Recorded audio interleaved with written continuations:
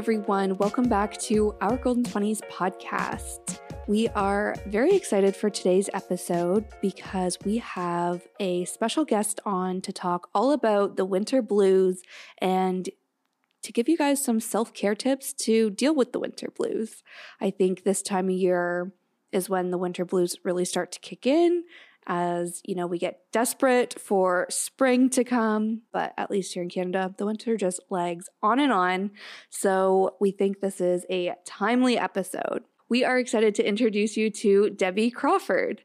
Debbie is a lifestyle, home, and wellness blogger, as well as a clinical counselor. She is the founder of Flourish Counseling, a virtual counseling service helping women navigate a variety of issues such as anxiety, stress, burnout, self-worth, relationships, and more.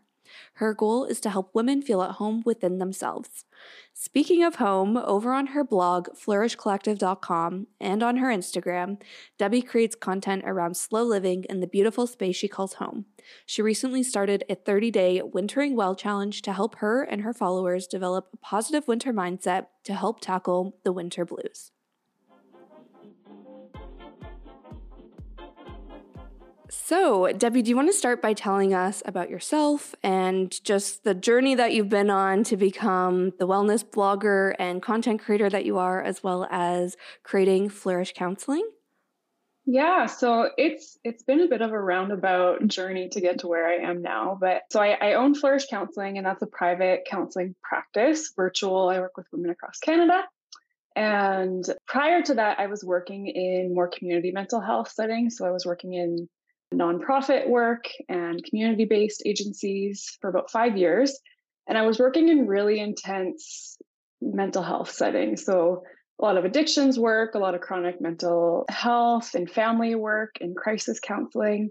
And during that time, I started an Instagram account about my home, and just totally unrelated. I guess the work that I was doing was quite heavy, and I just kind of needed this happy, positive outlet. So I started sharing about my house, and from there it snowballed a little bit and started being more lifestyle based and more mental wellness, but more so just from kind of my own experience and kind of how I practice that. And I found that combination really resonated with my audience. And it got to a point with my work where my husband and I were both just kind of craving a change and considering a move. And so during COVID, we packed up and sold our house and quit our jobs. And he had a job offer in a different city. So we ended up moving. And that kind of ended up being the springboard into launching my private practice. I had always kind of thought about it, but I guess through some of the connections that I've made through my Instagram, which was just a hobby, I was getting inquiries about people wanting to work with me as a counselor. And at the time I wasn't taking clients in that capacity, but felt like that kind of opportunity to pursue it was there. We were making a big change anyway. And so it was going to be a situation where I would be looking for a new job. So decided to kind of go all in with my counseling practice and my content creation. So I own both. Kind of, they're two different businesses, but there's a lot of overlap. And through my home and kind of lifestyle Instagram and blog, my practice was born. And so, yeah, a lot of my clients in the early days came from kind of that space, which I never had expected and never had planned, but became a really cool kind of merging of these two passions that I'd had. I love that. That's amazing. Yeah, me too. And I love how, like you said, like your Instagram page and your whole home side of it was just a creative outlet, you creating like this positive space for yourself. And then it just took on this whole other like kind of realm of its own and turned into you pursuing your passion of like mental health and all the counseling and your own private practice. So I love that so much. Yeah, it's been really unexpected, but just like such a gift to be able to do things that I'm passionate about and work with clients that I'm really passionate about and kind of work with topics that I'm more interested in. And yeah, it's been really special. Awesome. I think we both were really inspired by your Wintering Well challenge that you've been posting. And so I was wondering if you could sort of talk a little bit about that and sort of the connection to the winter blues and seasonal depression and that kind of thing, because although a lot of our listeners aren't based in Canada, I can say as Canadians, like winter blues are very real. Totally. Yeah, so I was wondering if you could talk a little bit about the winter blues and how that can kind of impact a person's day-to-day life.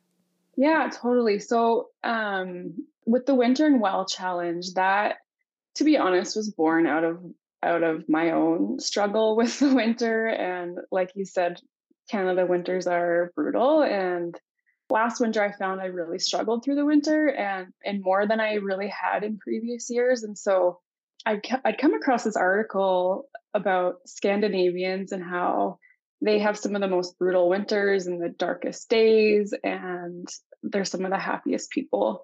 And there's been a lot of studies around that, and a lot that came out was kind of based on their winter mindset, and having this just a different perspective on it. And so I started this challenge honestly as a challenge to myself, just because I wanted to kind of work on finding some of the good parts of the winter. And I guess I kind of ran with it in more of my niche. And so I incorporated like home care and self-care and finding the simple pleasures in the winter. And I have just found that it's been a nice shift for myself, like looking for those things. And that's what that article had talked about was, yeah, like focusing on some of the good parts. And I'd found like even in the fall, I was already dreading the feelings that I was going to have in the winter. And I was like, I have to kind of take control of that and shift my perspective. And yeah, it's been really helpful to build that in for myself, and my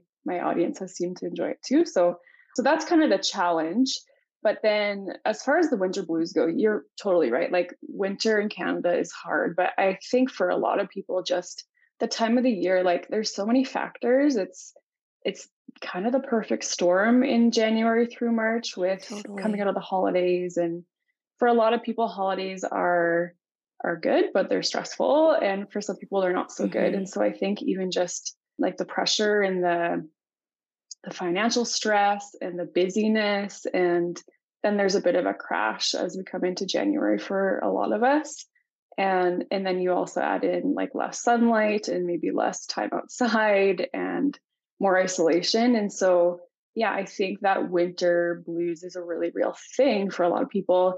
I do want to kind of differentiate, like seasonal depression is an actual diagnosis, and that would be more of like an extreme version of that. And there's certain criteria that you would see in like the DSM, which is where the diagnoses would come from mental health disorders. And so that would be a lot more of like a pervasive low mood and like changes in appetite and difficulty with sleep, and sometimes even like more intense symptoms like suicidal ideation and stuff. So that would be the actual seasonal depression. But the winter blues is more of like a minor version, but still really impactful.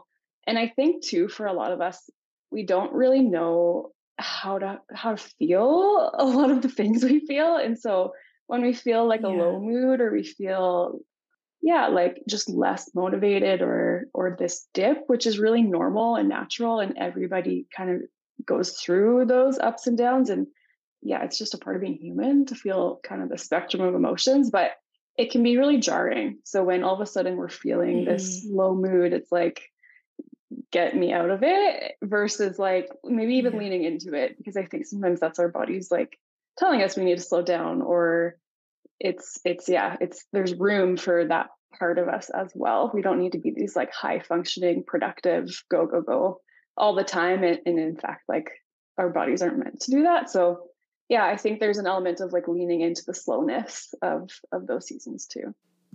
Yeah, 100%. I feel like exactly how you were describing it, when I feel the winter blues, it's almost like a funk, or like I feel that something's wrong, but I can't quite put my finger on it, or I feel like I want to make a change, but I can't quite figure out what the change is. And it can be very frustrating to be like, I feel like I want to do something and feel better, but I don't even know where to start or how to get there. Totally. Yeah. And I love the point that you bring up that seasonal depression is like a different thing than the winter blues. I've been seeing so much on TikTok, like from Toronto creators, since we haven't seen the sun hardly at all this month. And so many people, the first thing they'd say is, I have seasonal depression. And then as soon as it's a sunny day, they're coming back on, they're like, I feel so much better and all this stuff. And I just think there is almost like a disconnect, you know, where it's like, well, you can't just kind of throw around these terms if it's not actually like a diagnosis, or you know what I mean? Like, I just think it kind of creates like, I don't want to use the word stigma, but it feels kind of like miscommunication or like misinformation almost. And then I think when you're seeing that content, you can be like, oh, they're saying they have seasonal depression. I'm feeling the same way as them. I must too. And then it's a self-diagnosis and it's not an actual thing. So I think it's so important that you describe that they are different. And when you're feeling that funk, Tegan was just talking about, you know, it might be more of a case of the winter blues and don't beat yourself up. Or I feel like some of us also have like health anxiety. I know I can relate to that, you know, where it's like, what's wrong with me? And then it can like spin out of control very quickly. So I think that differentiation you mentioned is very, very key. Yeah, you're right. I think it is important. Like, I'm happy people are talking about those things, and that even terminology is starting to maybe be more common. But people can latch on to certain things pretty quick, and then that also can maybe discredit people's experience who really do have seasonal depression, which looks different. But there's definitely a lot of overlap in some of the symptoms and things that you might experience. But yeah, just being cautious, I think, with some of the terminology that we throw around. Yeah, absolutely.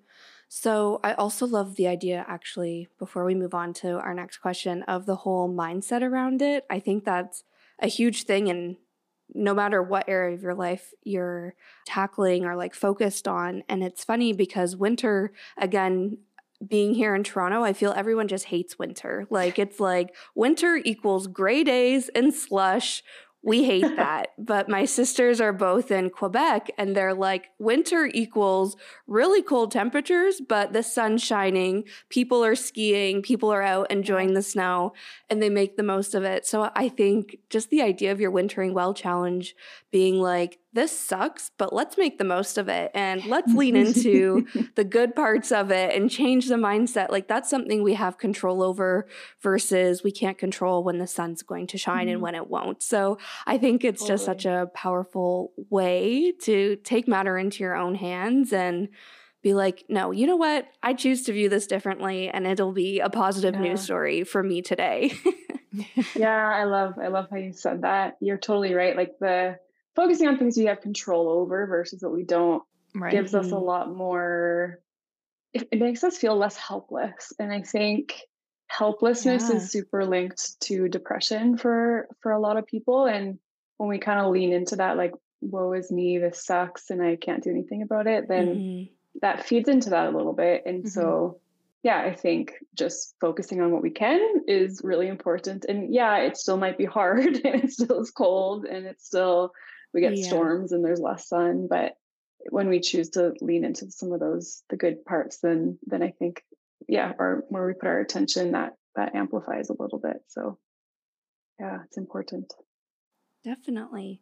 So we've touched on the Wintering Well challenge that you have going on and how you're changing your mindset, but can you walk us through some examples of like your daily challenges and what these actions are that are helping you reframe your mindset around that?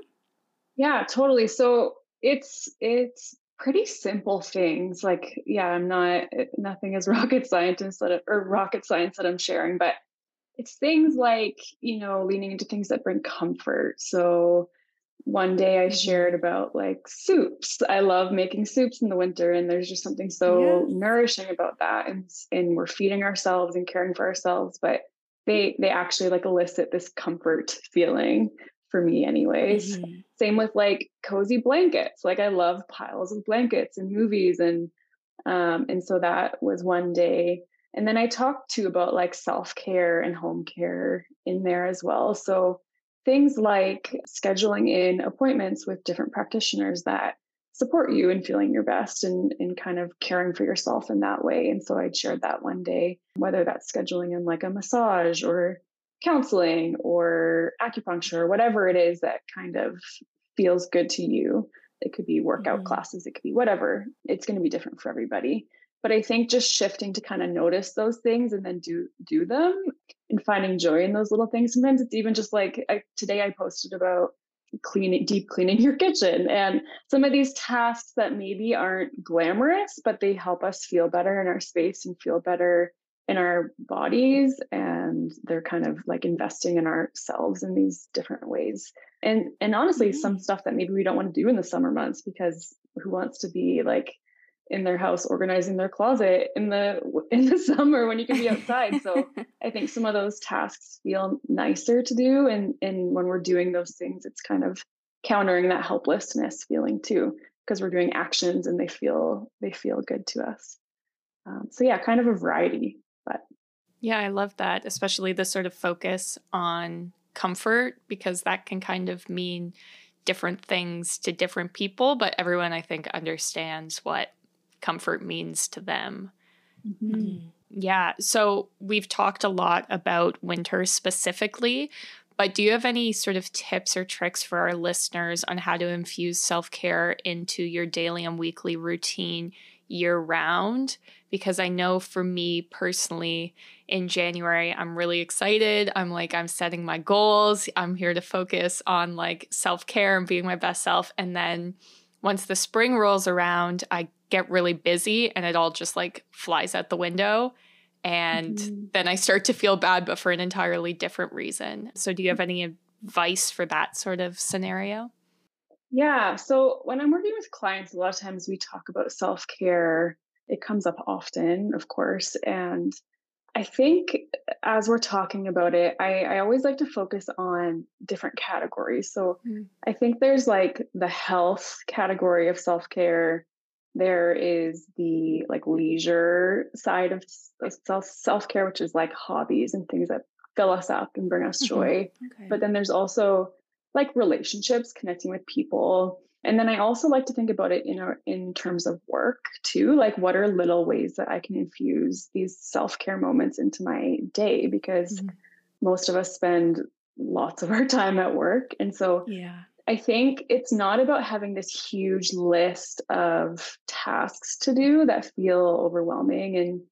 And honestly, I think sometimes that can bring with it like shame and self-judgment when we don't do, like I have this 12-step morning routine and I don't do it, and then I beat myself up for not doing it. Well, all of a sudden that's not self-care anymore. Like self-care is supposed to be things that help you feel good. And so thinking through like, what are those things in those different categories? I often will even have clients make like a menu in those categories of like, what are things that are going to fill you up, help you feel grounded, help you feel kind of whatever it is you're wanting to feel. And then how do you intentionally build that into your days? And it doesn't have to be, 2 hours of time. It can be a minute. Maybe it's you take 4 deep breaths after you get off a call that felt really stressful, and like you're caring for yourself in that moment. Or maybe it's planning healthy food so you have stuff to grab when you're in kind of that busier season. I think sometimes when it comes to self-care, we can move too far into following our moods, and our moods aren't really great information. Like, I think it's important to pay attention to how we're feeling. But if I followed my mood every day, I would never exercise. So there's kind of like the combination of discipline with that self-compassion. So knowing like, I know I should do these things because they make me feel my best. And so step one, I think, is just figuring out like what helps me feel my best. And then how do I build that in with some kind of consistency? And I think you're right when you said like in the busier season, sometimes that stuff goes out the window, but that's where that discipline comes in a little bit, paired with self-compassion. So also not beating yourself up if one day it doesn't look the ideal way, but knowing like it needs to there needs to be an ebb and a flow with it. I can't always follow how I feel, and I can't always just be like this, really strict, never any room for flexibility kind of person. So yeah, it's going to look different for everybody. I think there are some really foundational things that are for everyone, like being hydrated and feeding our bodies with things that are nourishing and movement of some sort. But I I think there can be a lot of variation in how that looks, and it doesn't have to be as prescriptive as sometimes we tell ourselves it should be. It's hard too, because social media kind of glorifies the hustle of self-care, and I think it's even kind of Yes. become a buzzword, but Yeah. it's mostly just about thinking like, what feels good to me, and then how do I build that in. Mm-hmm. I think that's actually a really, like, while you were talking, I had a light bulb moment go off, because I often have those categories you were explaining, but they're their own thing. And then self-care is its own category. So it's like, I have work, I have moving, like working out, I have my relationships, and then I have self-care. So when I'm sitting down to plan my week, I'm, okay, this is when I'm working out, this is when I'm doing laundry, this is when I'm having my work meetings or going into the office, and then this is the day I'll work in self-care. And I think how you just described it makes it way more, I guess, less of a task, like you said. And it's, well, let's maybe implement some self-care in these already existing parts of your schedule and slow them down, make them, a little, finding time to be grounding in, or to ground yourself in these tasks that you're doing. So I know we've already talked so much about mindset shifts, but that was like a light bulb for me when you were just speaking, was that shift in thinking on how to work self-care into an existing routine, rather than being like, I have to change everything just to fit the self-care category in. Yes. Because that's going to be the first thing to go when you're busy all of a sudden, if that's how we're looking at it. Mm-hmm. Yeah, definitely. So I know we've said so many times, self-care really depends on who you are, what fills you up, that sort of thing. But for you personally, what does self-care look like in your day-to-day? Yeah, I think for me, it looks like having like pretty firm boundaries with my work. That's one part. There's some more routine things that I do, like, some type of movement every day, whether that is a walk or weightlifting, or kind of, there's different forms that I do, but something is like a non-negotiable. Yeah. I've been really prioritizing food and like water lately, which are, again, just like obvious, but something that I think a lot of us forget about or don't prioritize. And I've noticed that I really feel different when I'm prioritizing that. I've been like making a point to connect with a friend at least once a week. I work from home and I'm fairly isolated, and I'm very introverted, and to be honest, I don't crave that a ton, but I know that it's good for me. And it's kind of one of those things that every time I connect with someone, I finish it and I'm like, I should do that more often. It felt so good. But on the front end, I don't really want to do it, to be honest. And so I think it's like, it's building it in those ways, because I know in the long run, it feels good. And it's like this investment in the values that I hold and in the life that I want. So those are some practical ways. Like date nights with my husband is something else that's like a priority for me from a relational perspective. I love massages, so I try to make sure I get one a month. I get headaches, and that helps with that. And so again, like I know that is this thing. If I keep up with it, I'm going to feel better in my days. So those are some of the ways for me personally that I've tried to prioritize. Amazing. So what would you say to someone who is maybe listening in and likes the idea of counseling or therapy and is maybe nervous to give it a try or doesn't know where to start? Like Sadie and I have both been on this therapy journey that we've talked to all throughout the podcast, where when we started this, neither of us saw a therapist. Now we both do, and it's been very impactful in our lives. So we're very pro therapy, but we also understand how it's a big step to kind of get to there. So do you have any sort of advice for that? Totally. Yeah. I think first of all, just know that everybody is nervous. And I think sometimes I feel like I have this advantage because I get to like witness how everybody is feeling because of my work as a therapist. And so I get to see that we're all a lot more alike than I think we realize in a lot of ways. And so everybody starting out in therapy is scared and is nervous for that first call. I'm looking for a new therapist myself, and I'm nervous, and I know that world inside and out. So it's okay to be nervous and to do it anyway. But I guess from a practical standpoint, I would say a few things. Like one is make a list of what you're hoping to get out of therapy. Like, are you wanting to learn practical skills? Like, how do I cope better with anxiety? Or I'm having panic attacks and I don't know how to deal with that. Or I'm having a lot of difficulty with sleeping. Like, those are really concrete things. Or it could be more general. It could be like, I had a pretty hard upbringing and I want to process that. And I would like to kind of go down that road. Or it could be a combination. And so I think, yeah, think through what it is that you're wanting to focus on and what you're hoping to get out of it. And a lot of times, so therapists are trained as generalists. Like, we're trained to work with everybody, but people in this work usually lean into certain either interests or topics or clientele. And so as you kind of identify what you're wanting to work with, look for people that match a little bit of that.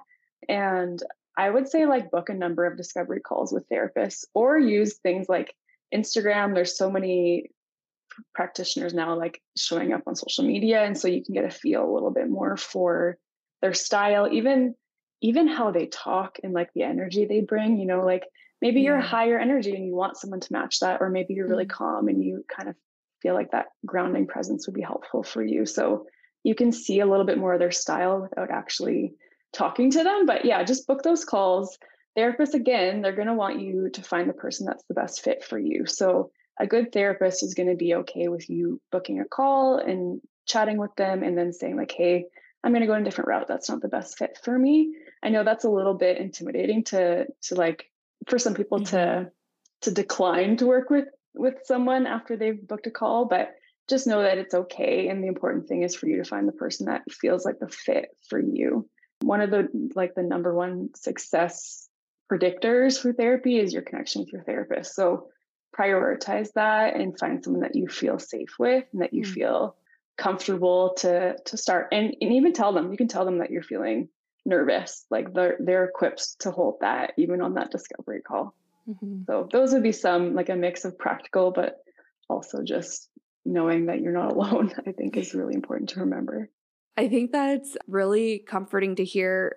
And it's great to hear your perspective from the other side of it, because I think we just internalize on our side and we don't even put ourselves in our therapist shoes who see this all the time. They're not going to judge us for being nervous or being scared or judge us for something we say, because I think for me, that's sometimes my biggest insecurity before starting therapy was like, I don't want them to think of me this way, or I don't want them to judge me. And, it was all about me, where it's like, well, no, this person wants to help you, accomplish these goals that you set. And I also thought that was really great is we're big goal setters on our Golden 20s podcast. Our listeners hear us show up every week being like, set your goals, regardless of what area of your life you're focused on right now.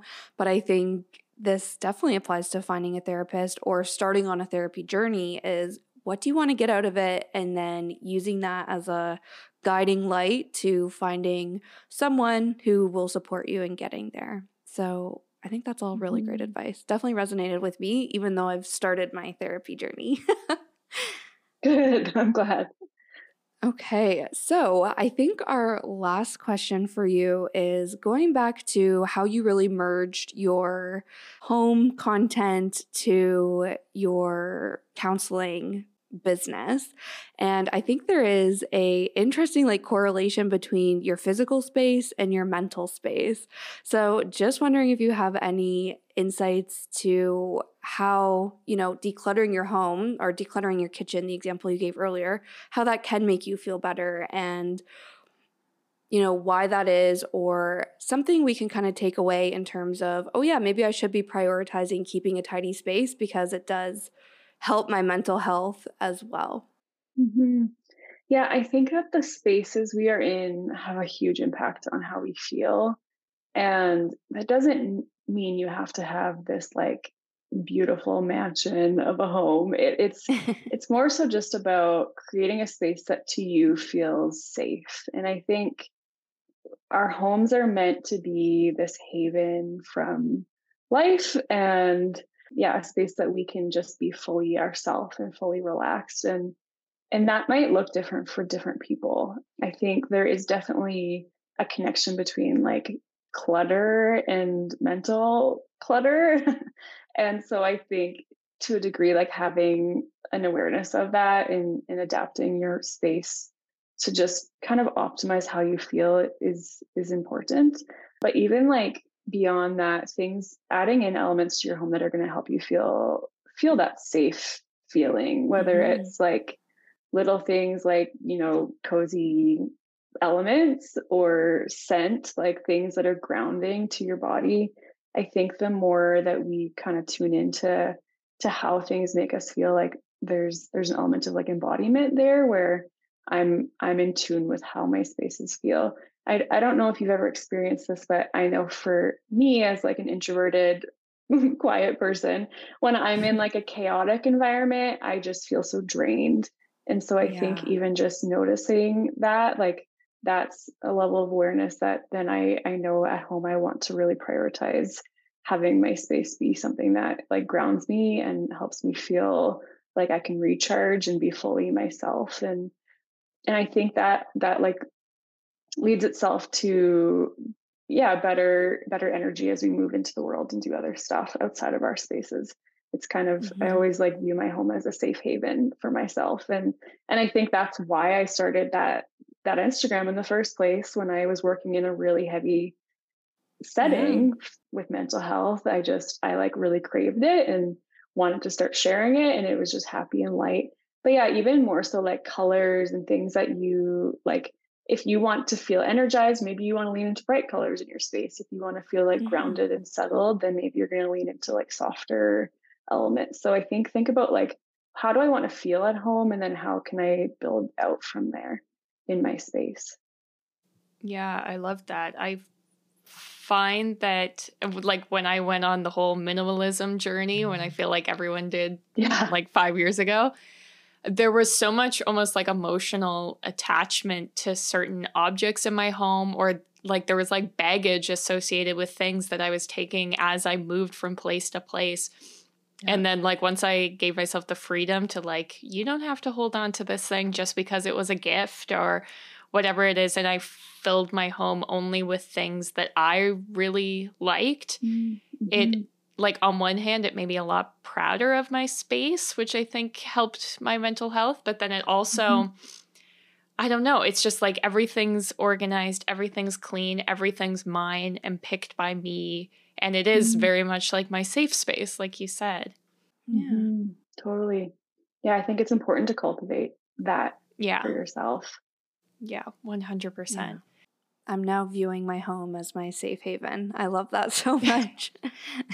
Especially like you said, as that introvert. Like I remember when I worked retail, I would just be around my team, customers all day long. And when I came home, I would just like collapse on my bed and be like, I am not moving. But it's like that. Now I work from home, so it's much different. But it's like that was my like purpose of my home, was to be that quiet Zen space where I could just be by myself. It was quiet, quiet the chaos from the day that I had. But now, like I said, I work from home. So it's interesting to be like, okay, well, now I'm going to maybe change my space a little bit more.